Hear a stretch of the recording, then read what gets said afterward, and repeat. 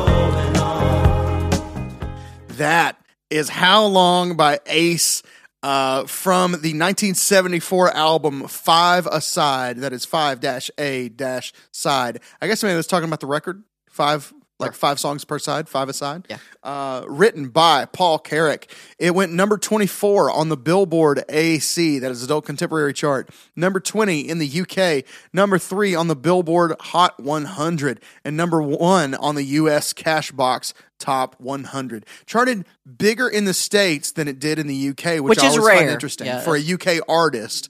And I also find it weird when a song goes number 1 or in this case number 3 on the Hot 100, which is a sort of a conglomeration of what's hot on all the charts. and then it goes 24 on the adult contemporary chart. But how did it rank higher with everything? It should have been number 1 on that chart in its category. Yeah, so I don't fully understand how that works, but whatever. The bottom line is this is a bad to the bone song. And a bad to the bone artist with a bad to the bone lead vocal. Absolutely. My goodness. We've talked about this before, but we can't talk about enough how we love Paul Carrack's voice. And I think we talked about before, for me, how I came to the realization when we're talking about Mike and the Mechanics that Paul Carrack was one of my favorite voices, and I had just never put two and two together on who he was, because he's been involved in so many different things, right? He's had mega hits like this one, which you're still hearing on your radio, with multiple groups. Yep.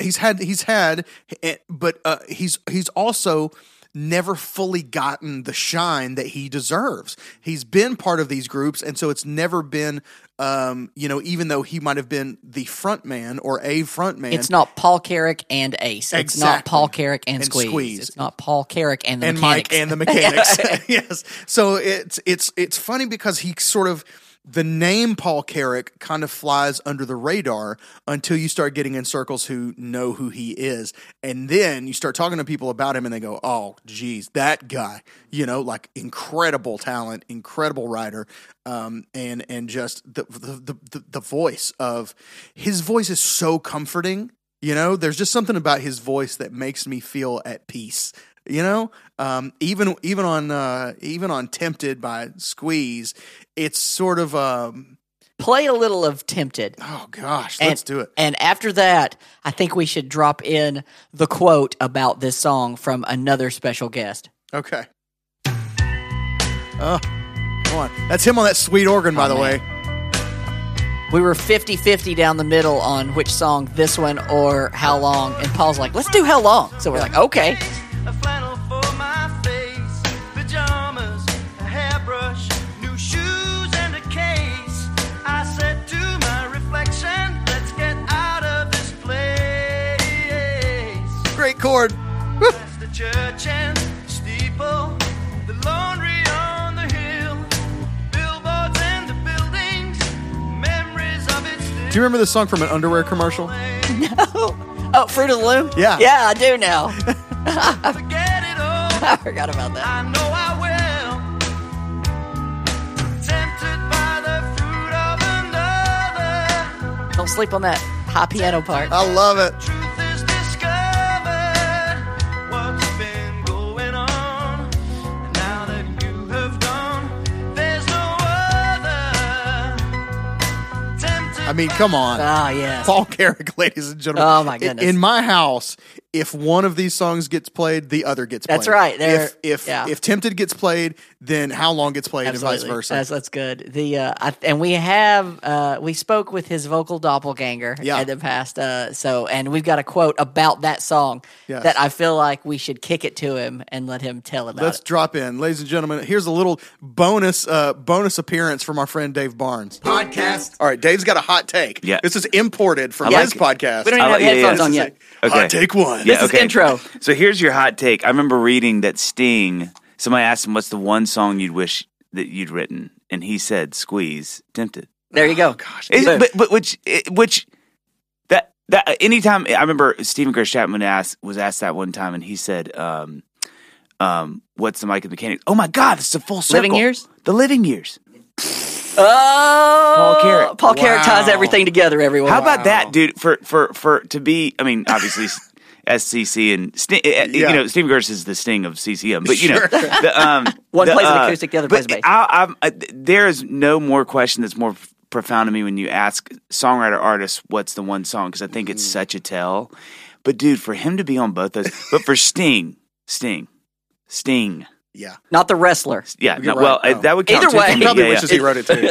But for him to say that one song is pretty profound. Because you would think he'd be like, it's Mozart's, He's like, no, it's Tempted. Podcast. Dynamite drop in, Dave. That's good. Thanks for Dynamite stopping drop in. by. That's right. That actually wasn't me. That was not Rob Doing pretending Dave's to voice. be Dave Barnes. That was Dave Barnes as Dave Barnes. Actually, Dave, dropping in his feelings.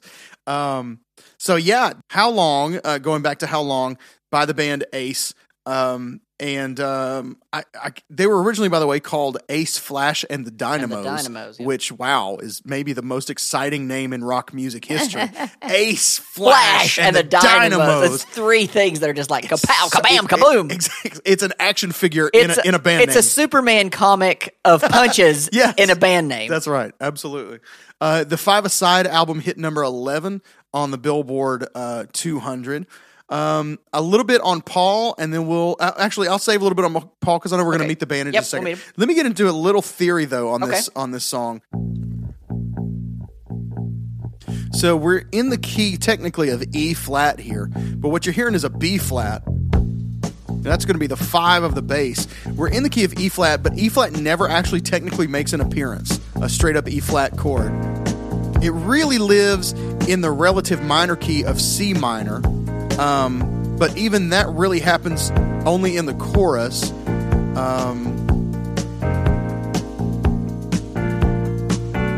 So we're in C minor, G minor, F minor. And so that's 6 minor, 3 minor, 2 minor in the key of E flat. And then the verse goes A flat over B flat into a resolve. Okay, and y'all know, we've talked about it before, I am a sucker for a chord with its own 7th chord on top of it. And like an A flat over B flat, I'm a sucker for that chord. Either as a 4 over 5 or as a flat 7 over 1, I'm a sucker for it. So there's that, and then they slide back up to the chorus in C minor using a B minor chord to sort of transition. So really, the E flat never appears. The C minor does. So if you wanted to say this was in C minor, I guess you probably could. It's the same key signature. It's just but it's interesting that the E flat never actually appears. I've got a little bit on Paul Carrack. But I don't want to step on your toes, so I know you want to meet the band, and maybe I can drop in some of this. We can throw in some Paul Carrack before we actually meet Paul Carrack. Yeah, let's meet Ace. All right, let's meet the band. Hey, let's meet the band. It's time to meet the band. Hey, mama, let's meet the band. Let's all meet the band. Hey! All right, we're going to meet the band of Ace that played on this particular track. All sing, so all are credited with vocals. So I'm not going to say, Paul Carrack is the lead vocalist, but I'm not going to say like on guitar and vocals. So just know in your mind and vocals at the end of these instruments. On lead guitar, Phil Harris did form Ace, Flash, and the Dynamos, who became Ace with Alan Bam King, who is the rhythm guitar player. So kind of a powerhouse of two there. One thing about Alan Bam King, he played on Bryn Hayworth, Wings of the Morning album. Y'all out there probably don't know who Bryn Hayworth is. I do. But he is a pioneer of Jesus music. Oh. And so for those of y'all that are deep into Jesus music, that's like Larry Norman, Keith Green, probably in there, Barry McGuire, that kind of stuff. Yeah. I grew up on Res Jesus. Band? Yeah, exactly. Glenn Kaiser stuff. So I grew up on Jesus music, so there for a little bit. My parents listened to a lot of that stuff, so I knew of Bryn Hayworth. Okay. So the guy that played guitar with him was Alan Bam King. Okay, so there we go. Cool. On bass, Terry Tex Comer, multiple pub bands. He's your pub band bass player. The Steelers, Sutherland Brothers and Quiver, Mickey Jump Band, Blues Patrol, 7 Year Itch.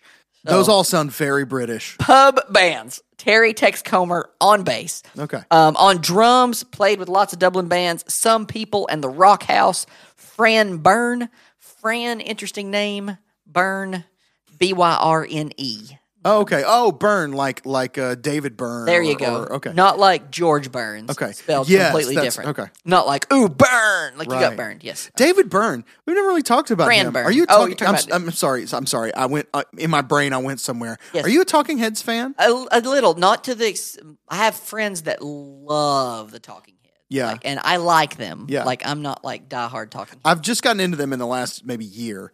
I have two friends that love Talking Heads. I could do a Talking Heads episode. Okay. I don't know if you feel that strongly, but We'll see as this progresses. But you're right. People worship David Byrne. Like if you're in that thing with them, it's like a Grateful Dead kind of. We would die for David Byrne. Yeah, that's good.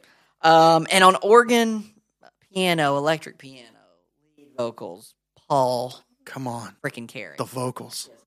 Jeez. But you talk on what you got on him, and then we'll talk with him. Well, first of all, so we, or at least I, started putting together the pieces on Paul Carrack when we saw him at the Clapton as show. the touring keys player with Eric Clapton, which is insane. You think about, Eric Clapton can have anybody on earth that he wants in his band. You don't say no to Eric Clapton, right? Bruce Hornsby's drummer for 15 years was Sonny Emery. And one day Sonny Emery gets a call from Eric Clapton that says, "Can you play with me on this next tour? I'd like you to play."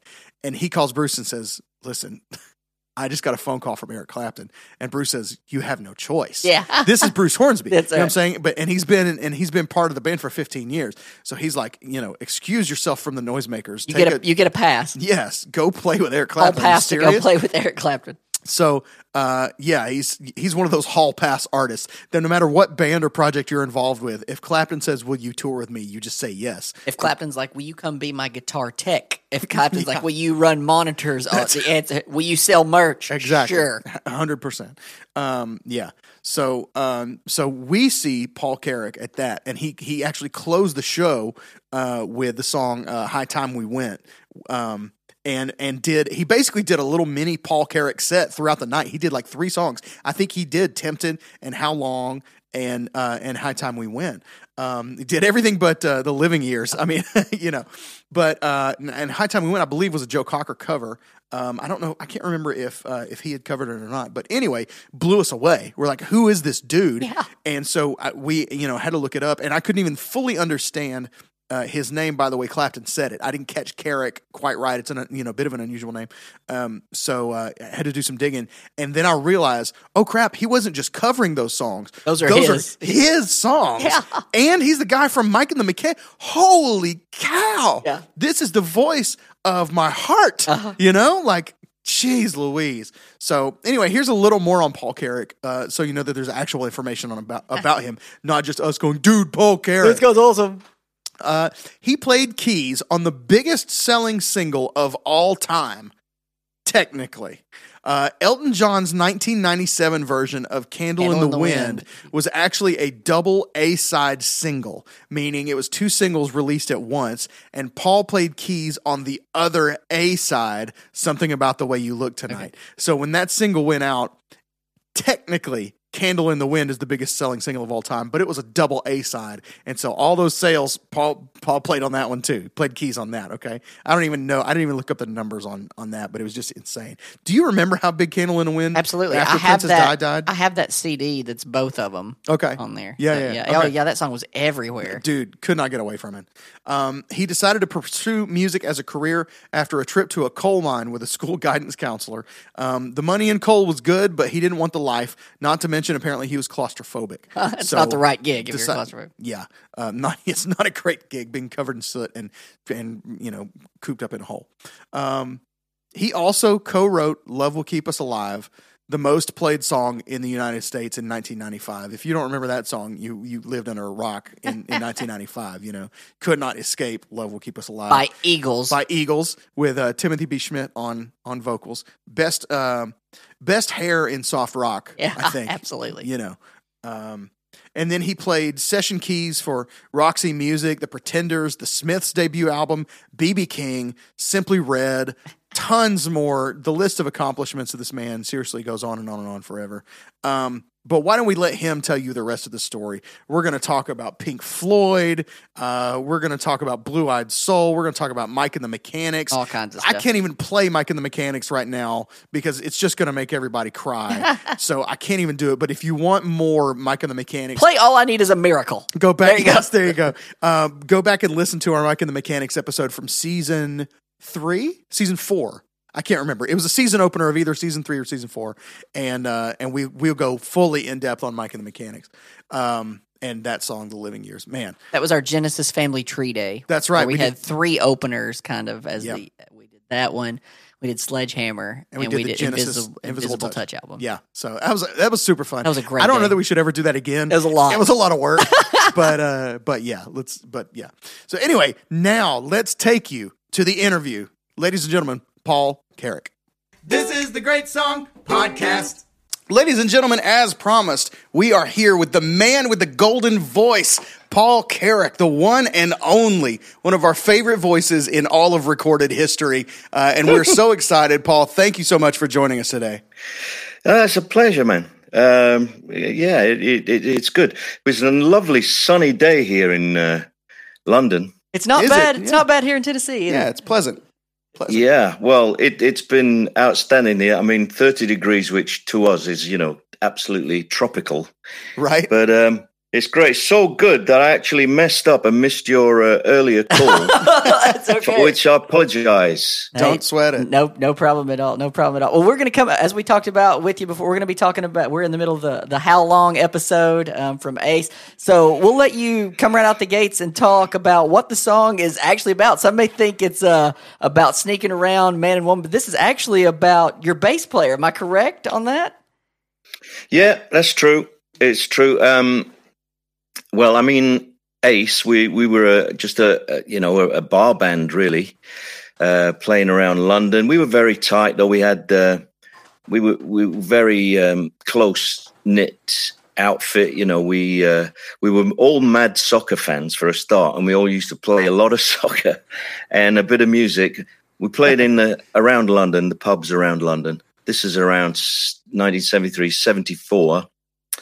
And around that time, there was this whole thing they called pub rock, which was, basically bands who'd, some of them had record deals and fallen by the wayside or, what have you. But it was basically the idea was you were playing for fun and for beer money, I guess. But, we were slightly different to a lot of the other bands in that we wrote quite a lot of our own material. Most of the bands did cover stuff, soul, R&B and rock and roll. And but suddenly some of these bands started getting signed up to the record labels, and we kind of thought we might have missed the boat, but we got some interest. And in fact, I think this song, which we were all by that time doing in our set, was catching it. I was getting a bit of attention. I think it might have pushed it over the edge that we managed to get a deal with a very small new label in England. They were called Anchor Records. So they were affiliated to, I think, ABC in the States. But anyway, they signed us up on a record deal, and they sent us off to Rockfield Studios. Rockfield. But wait a minute, I'm jumping the gun here. You want to know what the song is about? That's okay. But yeah. Well, as I said, we're kind of struggling, but we're having a lot of fun, and we were friendly with this other band from London, who were doing rather better than us. They had a record deal. They'd had the support tours of, I think they'd supported like Elton John and people like that in the States.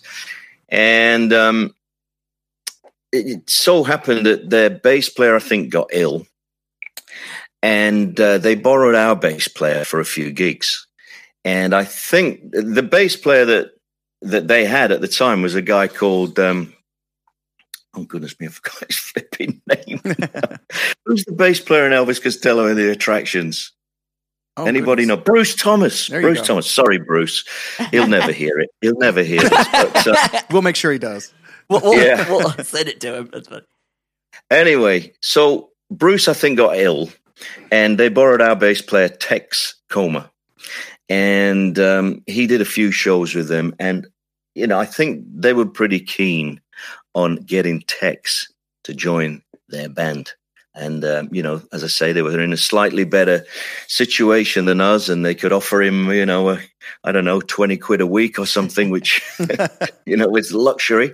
And so I think Tex was thinking about it, but we were most put out by this. It would have been a disaster.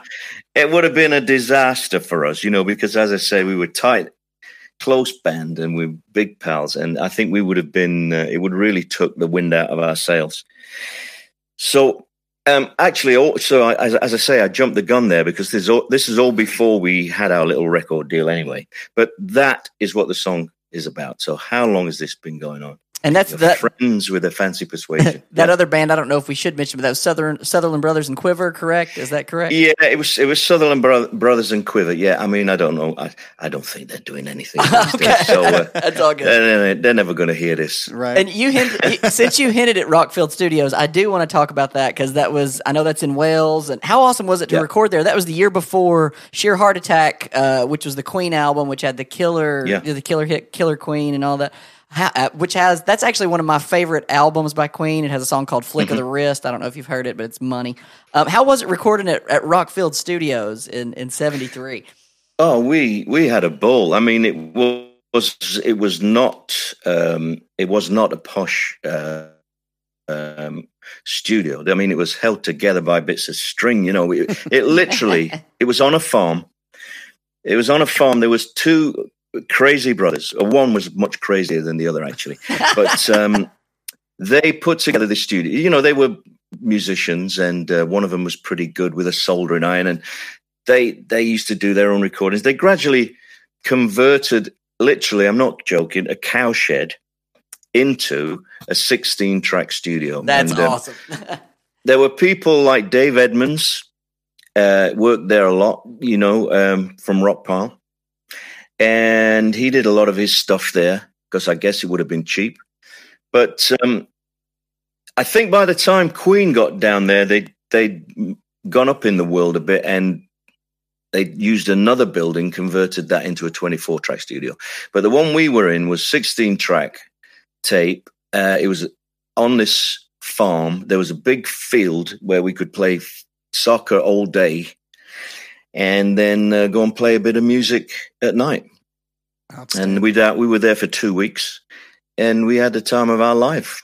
It was great. Do you have an affinity for analog recording, or have you really embraced the more digital side of things? No, I'm not really. I mean, I had analog. I had a tape machine in my studio here at home, but no, I mean, digital is so much more, convenient and absolutely fast, and it is great. I mean, I understand the people who like the analog sound and everything, but I mean, digital is getting pretty good now, and it's just so fantastic to and easy to use. Really. Right. You think about it, just made me think you were talking about, you had a 16 track and the difficulty that it was to, if you needed more than that, you had to start bouncing tracks together and sort of, submixing and pre-mixing all these things together, and how easy, 16 tracks on a digital recorder is nothing. You can do that on your phone now, I know. I mean, well, in a way that's great. It is fantastic. But on the other hand, you had to make decisions back then. And commit. You had to commit to something. You couldn't, as you say, record 100 takes of a guitar and piece one together. You had to sort of commit, and there was always the danger of rubbing stuff out as well, which is right. Thank God for the undo button on a digital recording, Yeah, absolutely. Yeah, I think a lot of the thing that attributes to your sound is your producer, John Anthony. He's awesome. How did y'all discover him? He was with I know he did the Nursery Rhyme album for Genesis in '71, and he did the Orange album for Al Stewart. How did you guys find him? Didn't he? No, we didn't know him at all. I mean, really? Just kind of stumbled onto him. Well, we didn't know anybody that made records, to be honest with you. We weren't making records at the time, but. No, I think it was someone at the record company, Anchor, put us in touch, and he was great for that first album because we just had a real laugh, and John was a funny guy, and he was experienced and confident. We had trust that he knew what he was doing and what he was talking about. So as I say, all we had to do was just play football. Turn up and get a bit loaded and play some rock and roll. But the thing was, and of course, we recorded as a band. It's none of that sort of isolated stuff. There, we recorded as a 5-piece band, and we were recording the songs that we'd been playing live. But we had nothing on tape that was any good for the first week. And then John started to crack the whip a little bit. And I mean, we were pretty inexperienced in the studio anyway. So, but it came together, and it was great. Good vibe. Was that because you guys had studio jitters, or just because you were a little loose from all the footballing and the getting loose?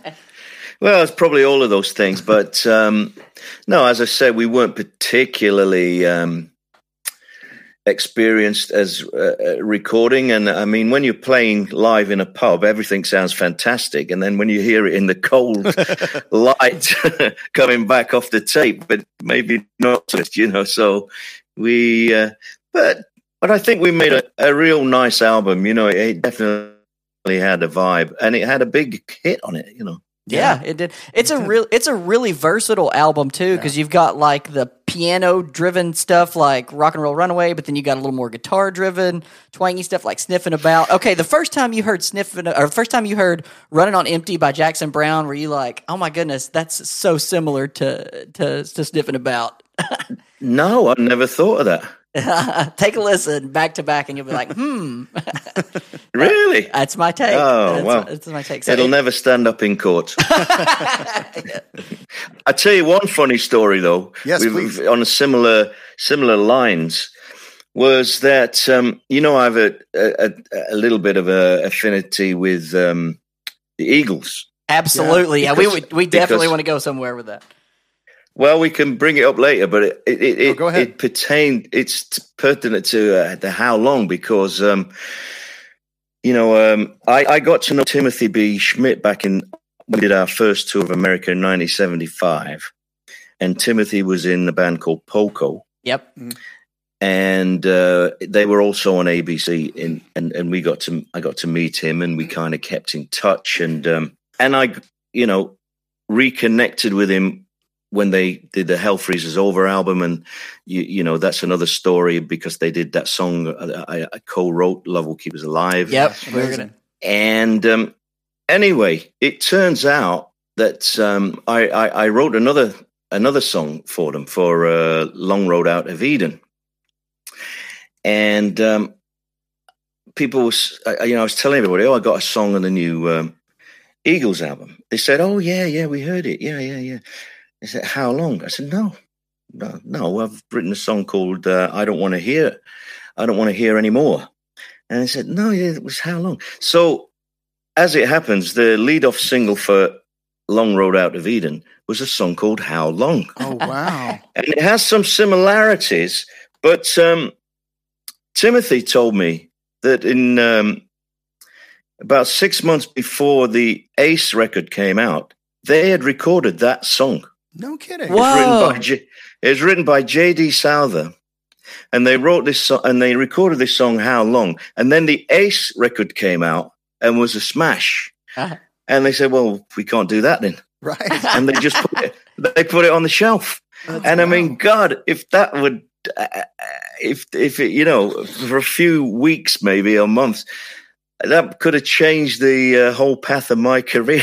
That's true. Life. Wow. So I thought that was an amazing coincidence. Yeah, it was funny you brought up Love Will Keep Us Alive. When you wrote that, when you co-wrote it, were you like, I'm going to write one for Timothy B. Schmidt to sing? Did you have him in mind when you were writing it? How did that process come about? Well, no, I didn't have Timothy in mind, because what it was, before Hell Froze Over, I was invited. I got a call out of the blue from Don Felder.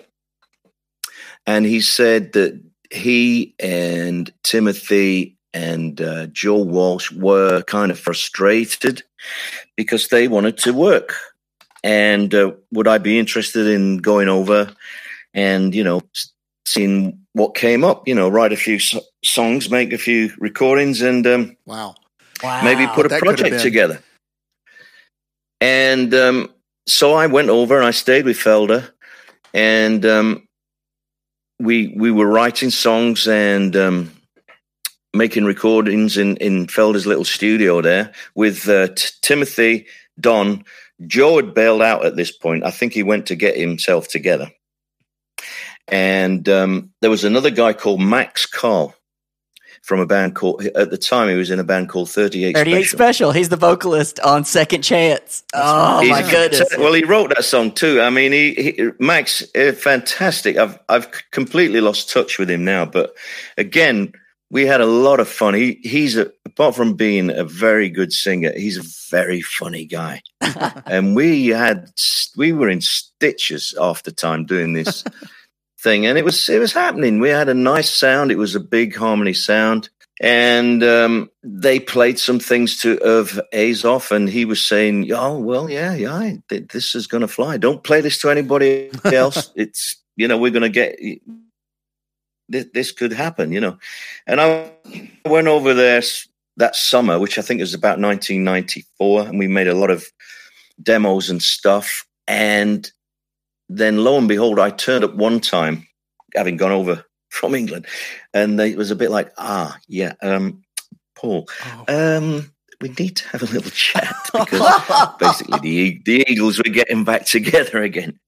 What? So that was kind of the end of that project. Wow. But then again, a few weeks later, I got a call from Timothy saying, well, sorry about all that. And I said, fair enough, that's life, And he said, but the song Love Will Keep Us Alive, he needed a song. And for the album, they needed a song that he was singing, and he hadn't,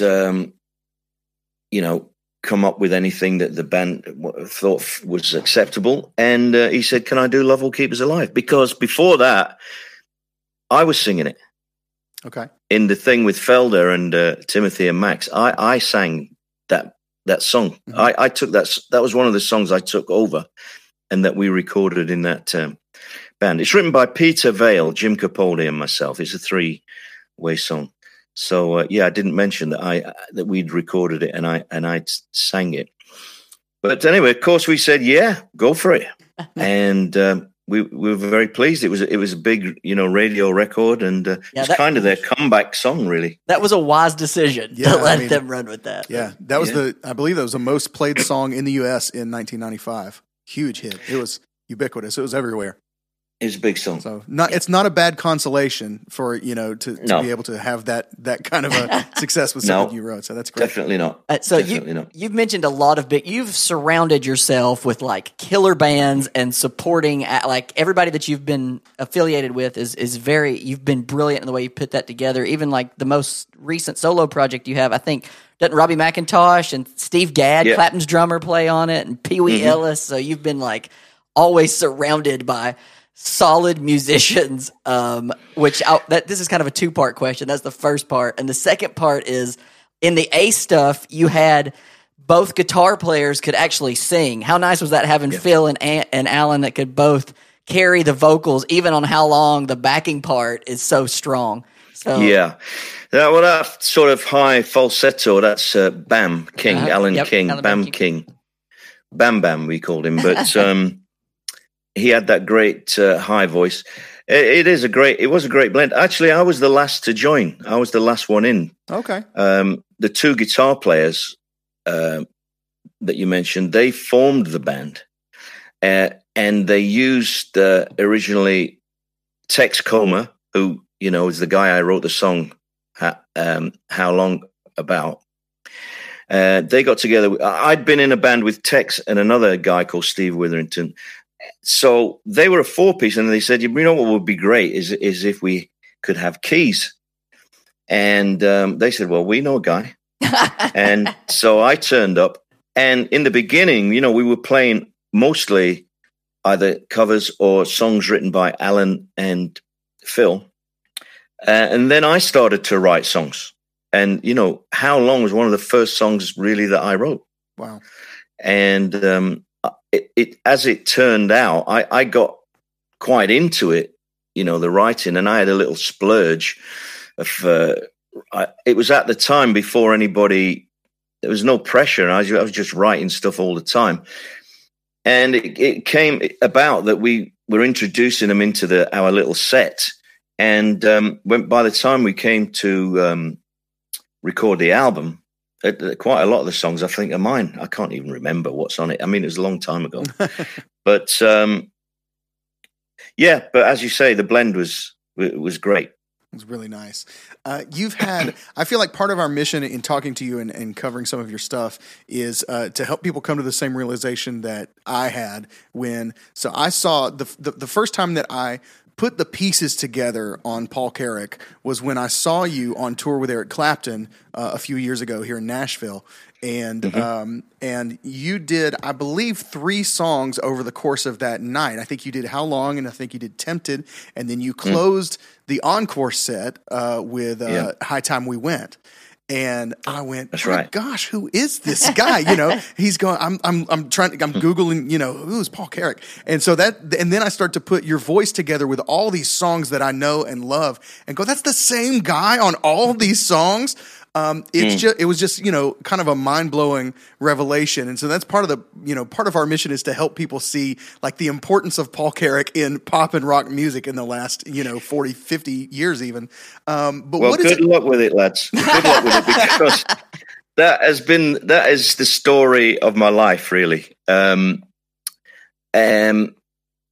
fact that I've written, sung or written some big hits, and not tons, but some significant pop hits. And but nobody knows my name really.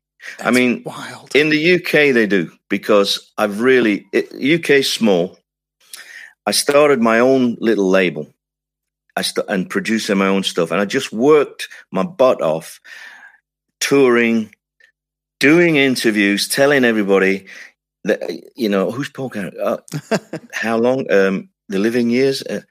You sang that. So it's been a hard slog. And I've got there in the UK, and I'm working all the time. Well, I was until this, till the virus hit. Sure. I'm still working in my studio, but to try to do that in the States, for example, I couldn't do it. It's just too big, Yeah. And I would never have that kind of profile. But, I'm happy with my lot. I don't feel, victim or anything like that. But it would have been great to have established myself a little more in the States, because I just love being there and playing and being on the road there. So that's a shame. It really is, and we're going to do our part to make sure all the people know. Everybody needs to know better. Man. And to put it into perspective, how big that show was, me and Rob were both at that show. It was so big that Clapton didn't even play Layla. It's like, like we've got Paul Carrack, we don't need Layla. So there you go. Did he not? He didn't play Layla. He didn't play it at all? At all. Me and Rob have joked about that for years. Like, remember the time we saw Clapton and he didn't play Layla, but Paul Carrack was there. For a lot of the time, he does the acoustic version. Yeah. He didn't we're all. I mean, it's when you get the set list and he's left out. I Shot the Sheriff or Layla, and you're thinking, oh, damn. I have one United States question that I want to tie in, if you can remember. So one of my favorites off your solo stuff is "Don't Shed a Tear." So the video, in part of the video, there's a girl this is just for, there's a big listener of our podcast. He's one of my friends. His parents live out near Coachella. It's the Quins. Shout out to the Quinn family. Anyway, there's a girl leaning against this taco stand out there. Do you remember, was that shot in Coachella, that video for Don't Shed a Tear? I have no idea. Oh, man. Because I was going to say, if it was, I was going to make my friends take me to that taco stand. I heard it. Where is it? In Coachella. That's in California. It's out in California. Do you remember, did you shoot that out in the California area for Don't Shed a Tear? I'm pretty sure we did. I'm pretty sure we did my bit. Okay. For sure. Your portion for sure. Okay. I just did my bit, I can't remember exactly where it was, but I'm sure it was in LA. Okay, that's close enough where I can use that to justify to get tacos at that taco store. No, I mean that was in the day. I mean that went down quite well, that video at the time. But it cost a load of money. Sure. It probably cost $100,000 or something, which nowadays is probably nothing. But I mean, you could literally do that on your phone now. Right. Yeah. I mean, Yeah, it's true. Yeah, it's insane. I have to ask, and you brought up the living years, which we actually covered in a previous episode. We did a whole episode on that song just in itself. So I've got to ask you about the living years and being in the original incarnation of Mike and the Mechanics, and what all that has been like. How that came about, and what's that experience been like for you? Well, it was good on the whole, I would say. I mean, I haven't been involved for a good while now. Right. I mean, it's got to be 10 or 15 years. I don't know. But yeah, to be honest, in the mid 80s or the early 80s, I was in a band with Nick Lowe. We had a little 4-piece band. We were basically, I had left Squeeze to be in a band with this guy, Nick. And we had, a lot of fun, probably too much fun. But at the time, in the sort of 80s, our sound wasn't what was required on the radio. It was lo-fi. It was rock and roll, skiffle, rockabilly. And, what was going down, as you know, was the sort of synth pop and the very polished sort of sound. And we had a lot of tours doing that. We opened up for like people like Tom Petty, the Cars. We were doing all these arena tours, just doing our 30, 40 minutes and doing miles and miles in buses. And it got a little bit old. And just as that was kind of coming to an end, I got a call from Mike Rutherford asking if I wanted to. He was making an album, a solo album, but he eventually called it Mike and the Mechanics. But he didn't sing really, and he got in several on that first album, several designated singers, so to speak, and I was one of them. And I went down there, and the first thing I did was Silent Running, or Can You Hear Me? Mm-hmm. As a lot of people think. And I thought, wow, this is great, because I was quite interested in doing something a bit contemporary and a bit posh sounding. And so I went down there, recorded 3-4 tracks, maybe 5, I don't know. And it all went kind of quiet for a while.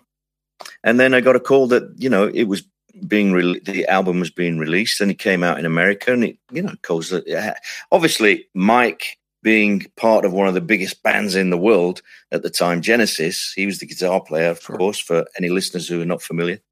And that first release, Silent Running, it got tremendous airplay. And so Mike, being, as I say, one of the most important bands at the time, it was in a position, they had the infrastructure to put this little combo of Mike and the Mechanics on the road, put us on tour. And I think we made, I can't remember how many, 4, 5, 6 albums, and did the tours in between the Genesis stuff, which was fine for me because it meant I could do my other bits and pieces. Sure.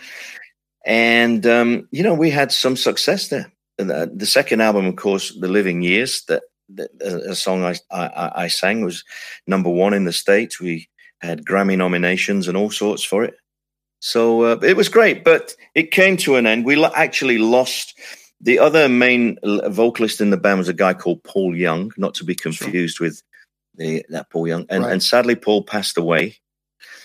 And it kind of took the thing out of it, really. And after a year or two of trying to keep it together, I decided that I wanted to try and make my own way, basically, and concentrate on that. Got you. So as you said, there is a new incarnation of Mike and the Mechanics, but it's a completely new one, basically. Right. Yeah. So having had success in multiple sort of arenas as part of several different acts and bands, and as a solo artist, and even as a sideman and a studio musician, have you developed a preference as to how you like to work? Do you have a favorite way that you like to make music, or is it just you just love it all? Well, I do love it all, but there's several ways of doing it. I do like being my own man and doing my own stuff. unless it's with somebody like Eric Clapton, in which case, great. Not bad You're company. There to support him. But so I started to make albums myself, and I was playing most of the things myself. It was one of those situations, even with my tape machine back in the day, I was doing that, waiting 5 minutes for the tape to rewind for every take.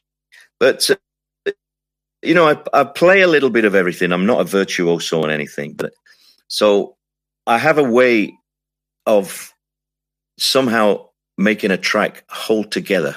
It's not a very scientific process. It's not like I record the drums, then I record the bass, then I do and it's all like building blocks. It's a bit more, I don't want to sound pretentious, but a bit more like a sculpture, because I'll start with a little nugget of an idea and develop it and play a bit of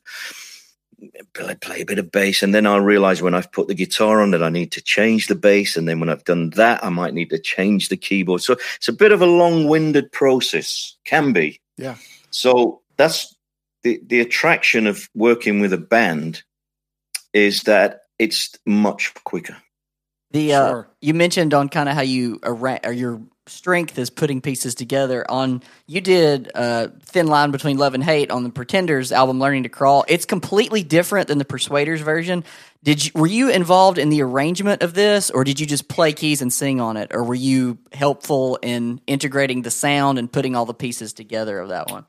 I don't think so. I think I think they pretty much had the track, and I think I came in and overdubbed the piano. Okay. Well, which is probably quite an important part on the record. Absolutely. As I recall. It's very prominent. It's very important. One other thing to tie in, going back to that, you were talking about some of your solo projects and solo things that you've done. My favorite album of yours is Rain or Shine, and you have a version on there called, a version of If Loving You Is Wrong, which is a cover of the great Luther Ingram song. Now, did you discover his version first or the Faces version first when you put together, do you remember which version you grew up on, so to speak, or cut your teeth on? Yeah, and it was neither of those. It was Bobby Bland, actually. Oh, wow. Okay. There we go. Well, there you go. There's your trivia for the day. That's awesome. Thank you. Because when we were on that little label Anchor in London, they distributed all or a lot of the ABC catalogue. And we would just, like kids in a sweet shop, because we would go down to the cupboard and fill our boots, with Bobby Bland, Steely Dan, Rufus. I had all those Bobby Bland albums. I didn't really know of him before that, but I just loved him.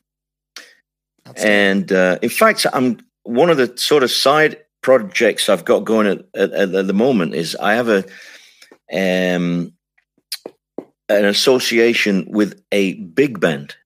Cool. From Germany, a 17-piece big band.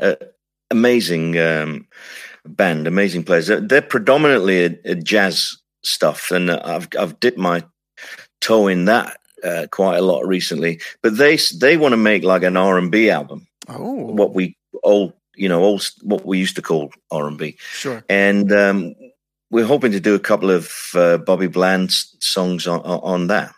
So.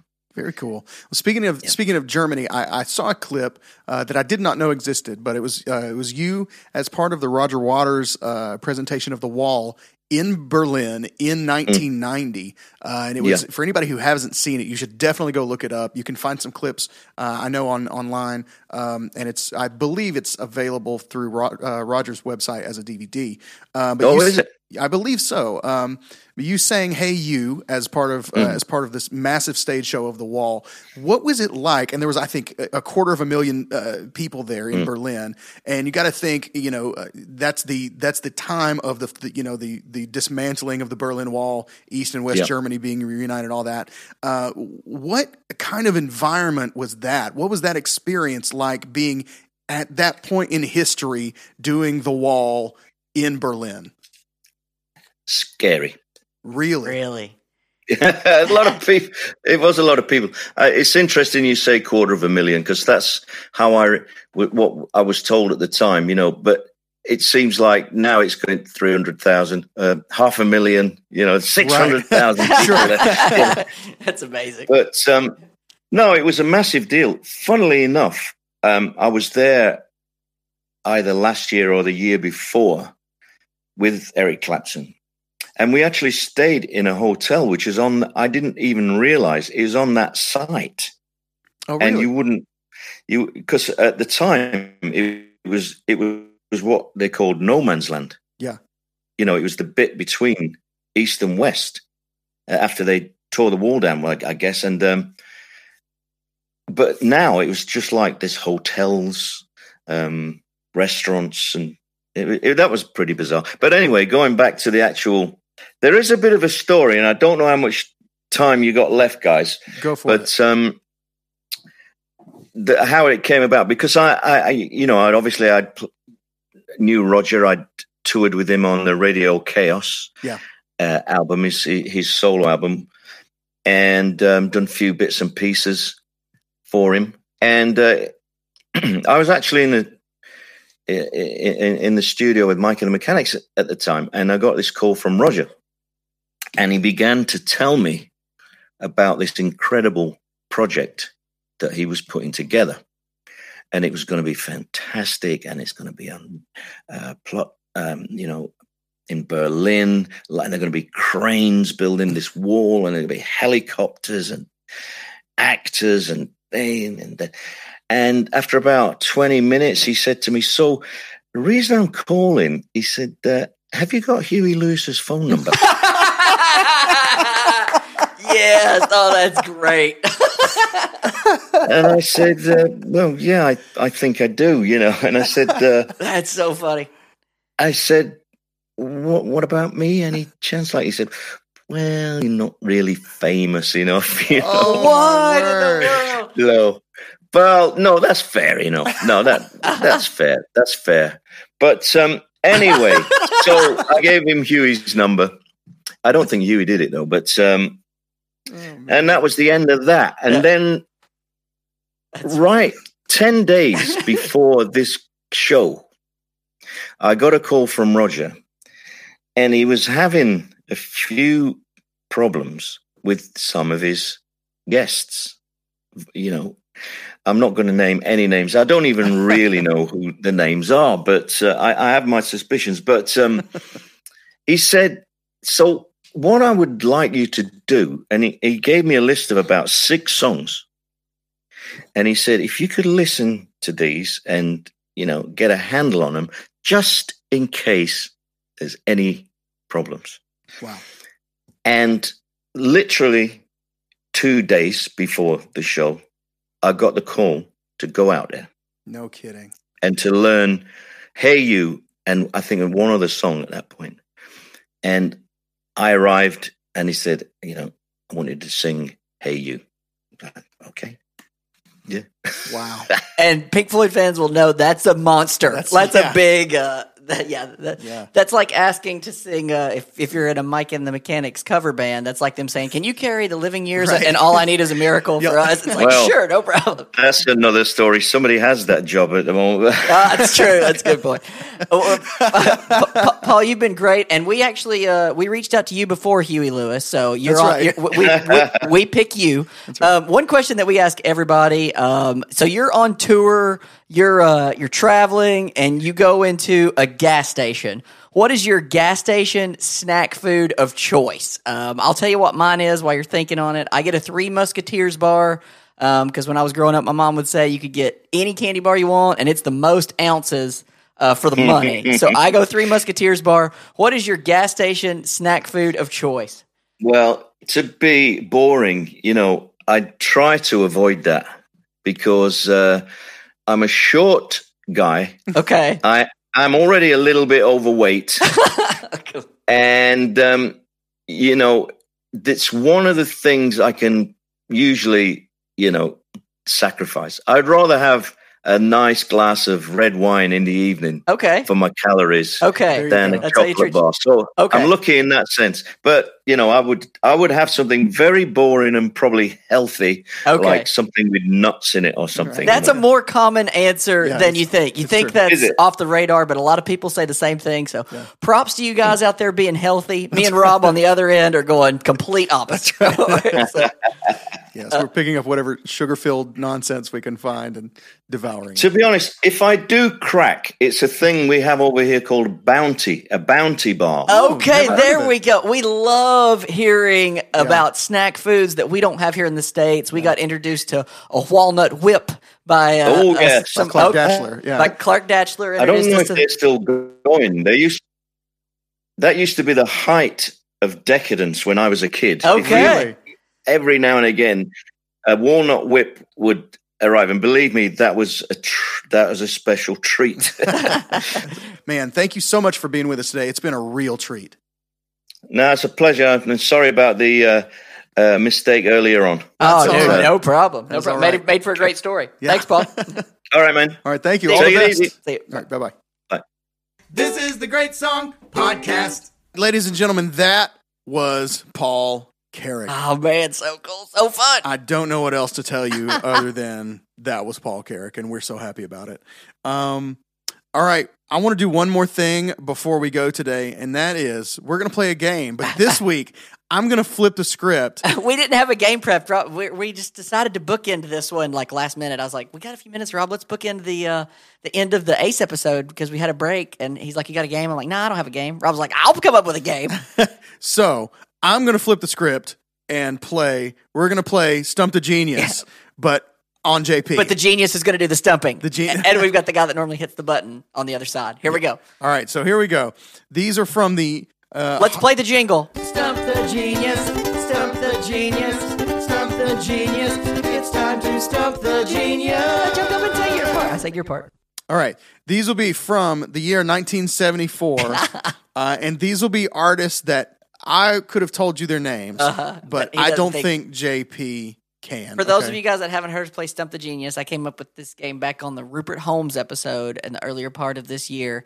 And the thing is, we pick a category or a year, and it's typically an artist that I will know the name of and know the song, but I don't think Rob will. And so now he's flipping the script, and he's going to put me in the hot seat, and it is uncomfortable. Oh, the pressure. The pressure. 1974. You can feel it. I'm sweating. Here we go. So let's start with this one. I think you might know this one, but let's try and see. Oh, yeah. Redbone. Oh, okay. Come and get your love. I know Redbone, that one, boom. like right out the gate. All right. Okay. I love this song. Okay. I love the song. I just didn't know if you would know the artist. Yeah, they actually, the lead singer has passed because I wanted to try to get him. Okay. So I had an advantage on that. But I like Redbone. I love Come and Get Your Love. Great song. Here's one. One for one. JP with a point. Here you go. Try this one. I frequently get this one wrong. I'll be honest.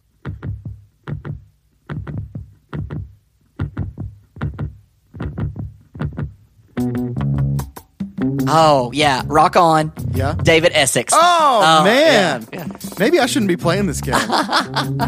This is such a cool song. I love this song. Okay.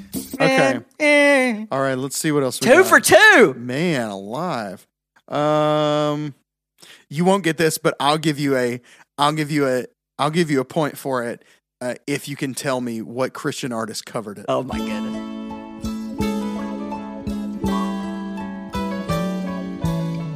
You might get it just off the voice. I've had my share of life's ups and downs, Oh man, I know that voice. but fate's been kind. Can you get to a chorus? Yeah. The downs, yes, you could say. Sounds like Gladys Knight. It's Gladys Knight. Is it Gladys Knight? Oh, yes. But I don't know the song. Should ever write I don't know the song. my life story. And And so I won't. So Shirley Caesar. I don't know. That is the best thing that ever happened to me. Actually, Lyndall Cooley has a version of it. Yeah, I wouldn't have got that. One of my favorite worship I leaders. just recognize the voice, but I don't get the song. But I'm going to give myself credit because I guessed the artist. Yeah, you Does got that count? you got the artist. That's what the point that's is what the game is technically for. Okay, so yeah, 3 for 3. Okay. All right, man. You are crushing this. Okay, in my 70s. All right, this is a good one and great song. I think you might hate this song. Actually, I feel like you might have told me you hate this song. But if you tell me who it is, you get the point. I've been driving all night, my hands wet on the wheel. I like it. There's a voice in my head that You know the song? I don't know. I should. It's one of those things where you're on the thresher seat. Obviously, if I hear the chorus, I'll know it that way. And it's 4:30 and I'm shifting gear. When she gets lonely and the longing gets too much. I don't know. I'm George Thorogood and the Destroyers. You'll know. From above, don't need to pump that on. We've got a thing that's supposed to Radar Love is We've got a wave in Any guesses? Motorhead. I don't know. Radar Love. Motorhead. Yeah. That is Golden Earring. Golden Earring. Oh, man. Come on, Mosier. Radar I should've Love got by Golden Earring. Man, okay. Good job. Okay. 3 for 4. My problem is there's a lot of these that I don't know the artist either. Oh, so okay. Yeah, like, that makes it tough to find the one that you know. yeah. Okay, let me do this one. You're gonna know this. You're gonna know this, but just in case, you're gonna know who this is right away. I think.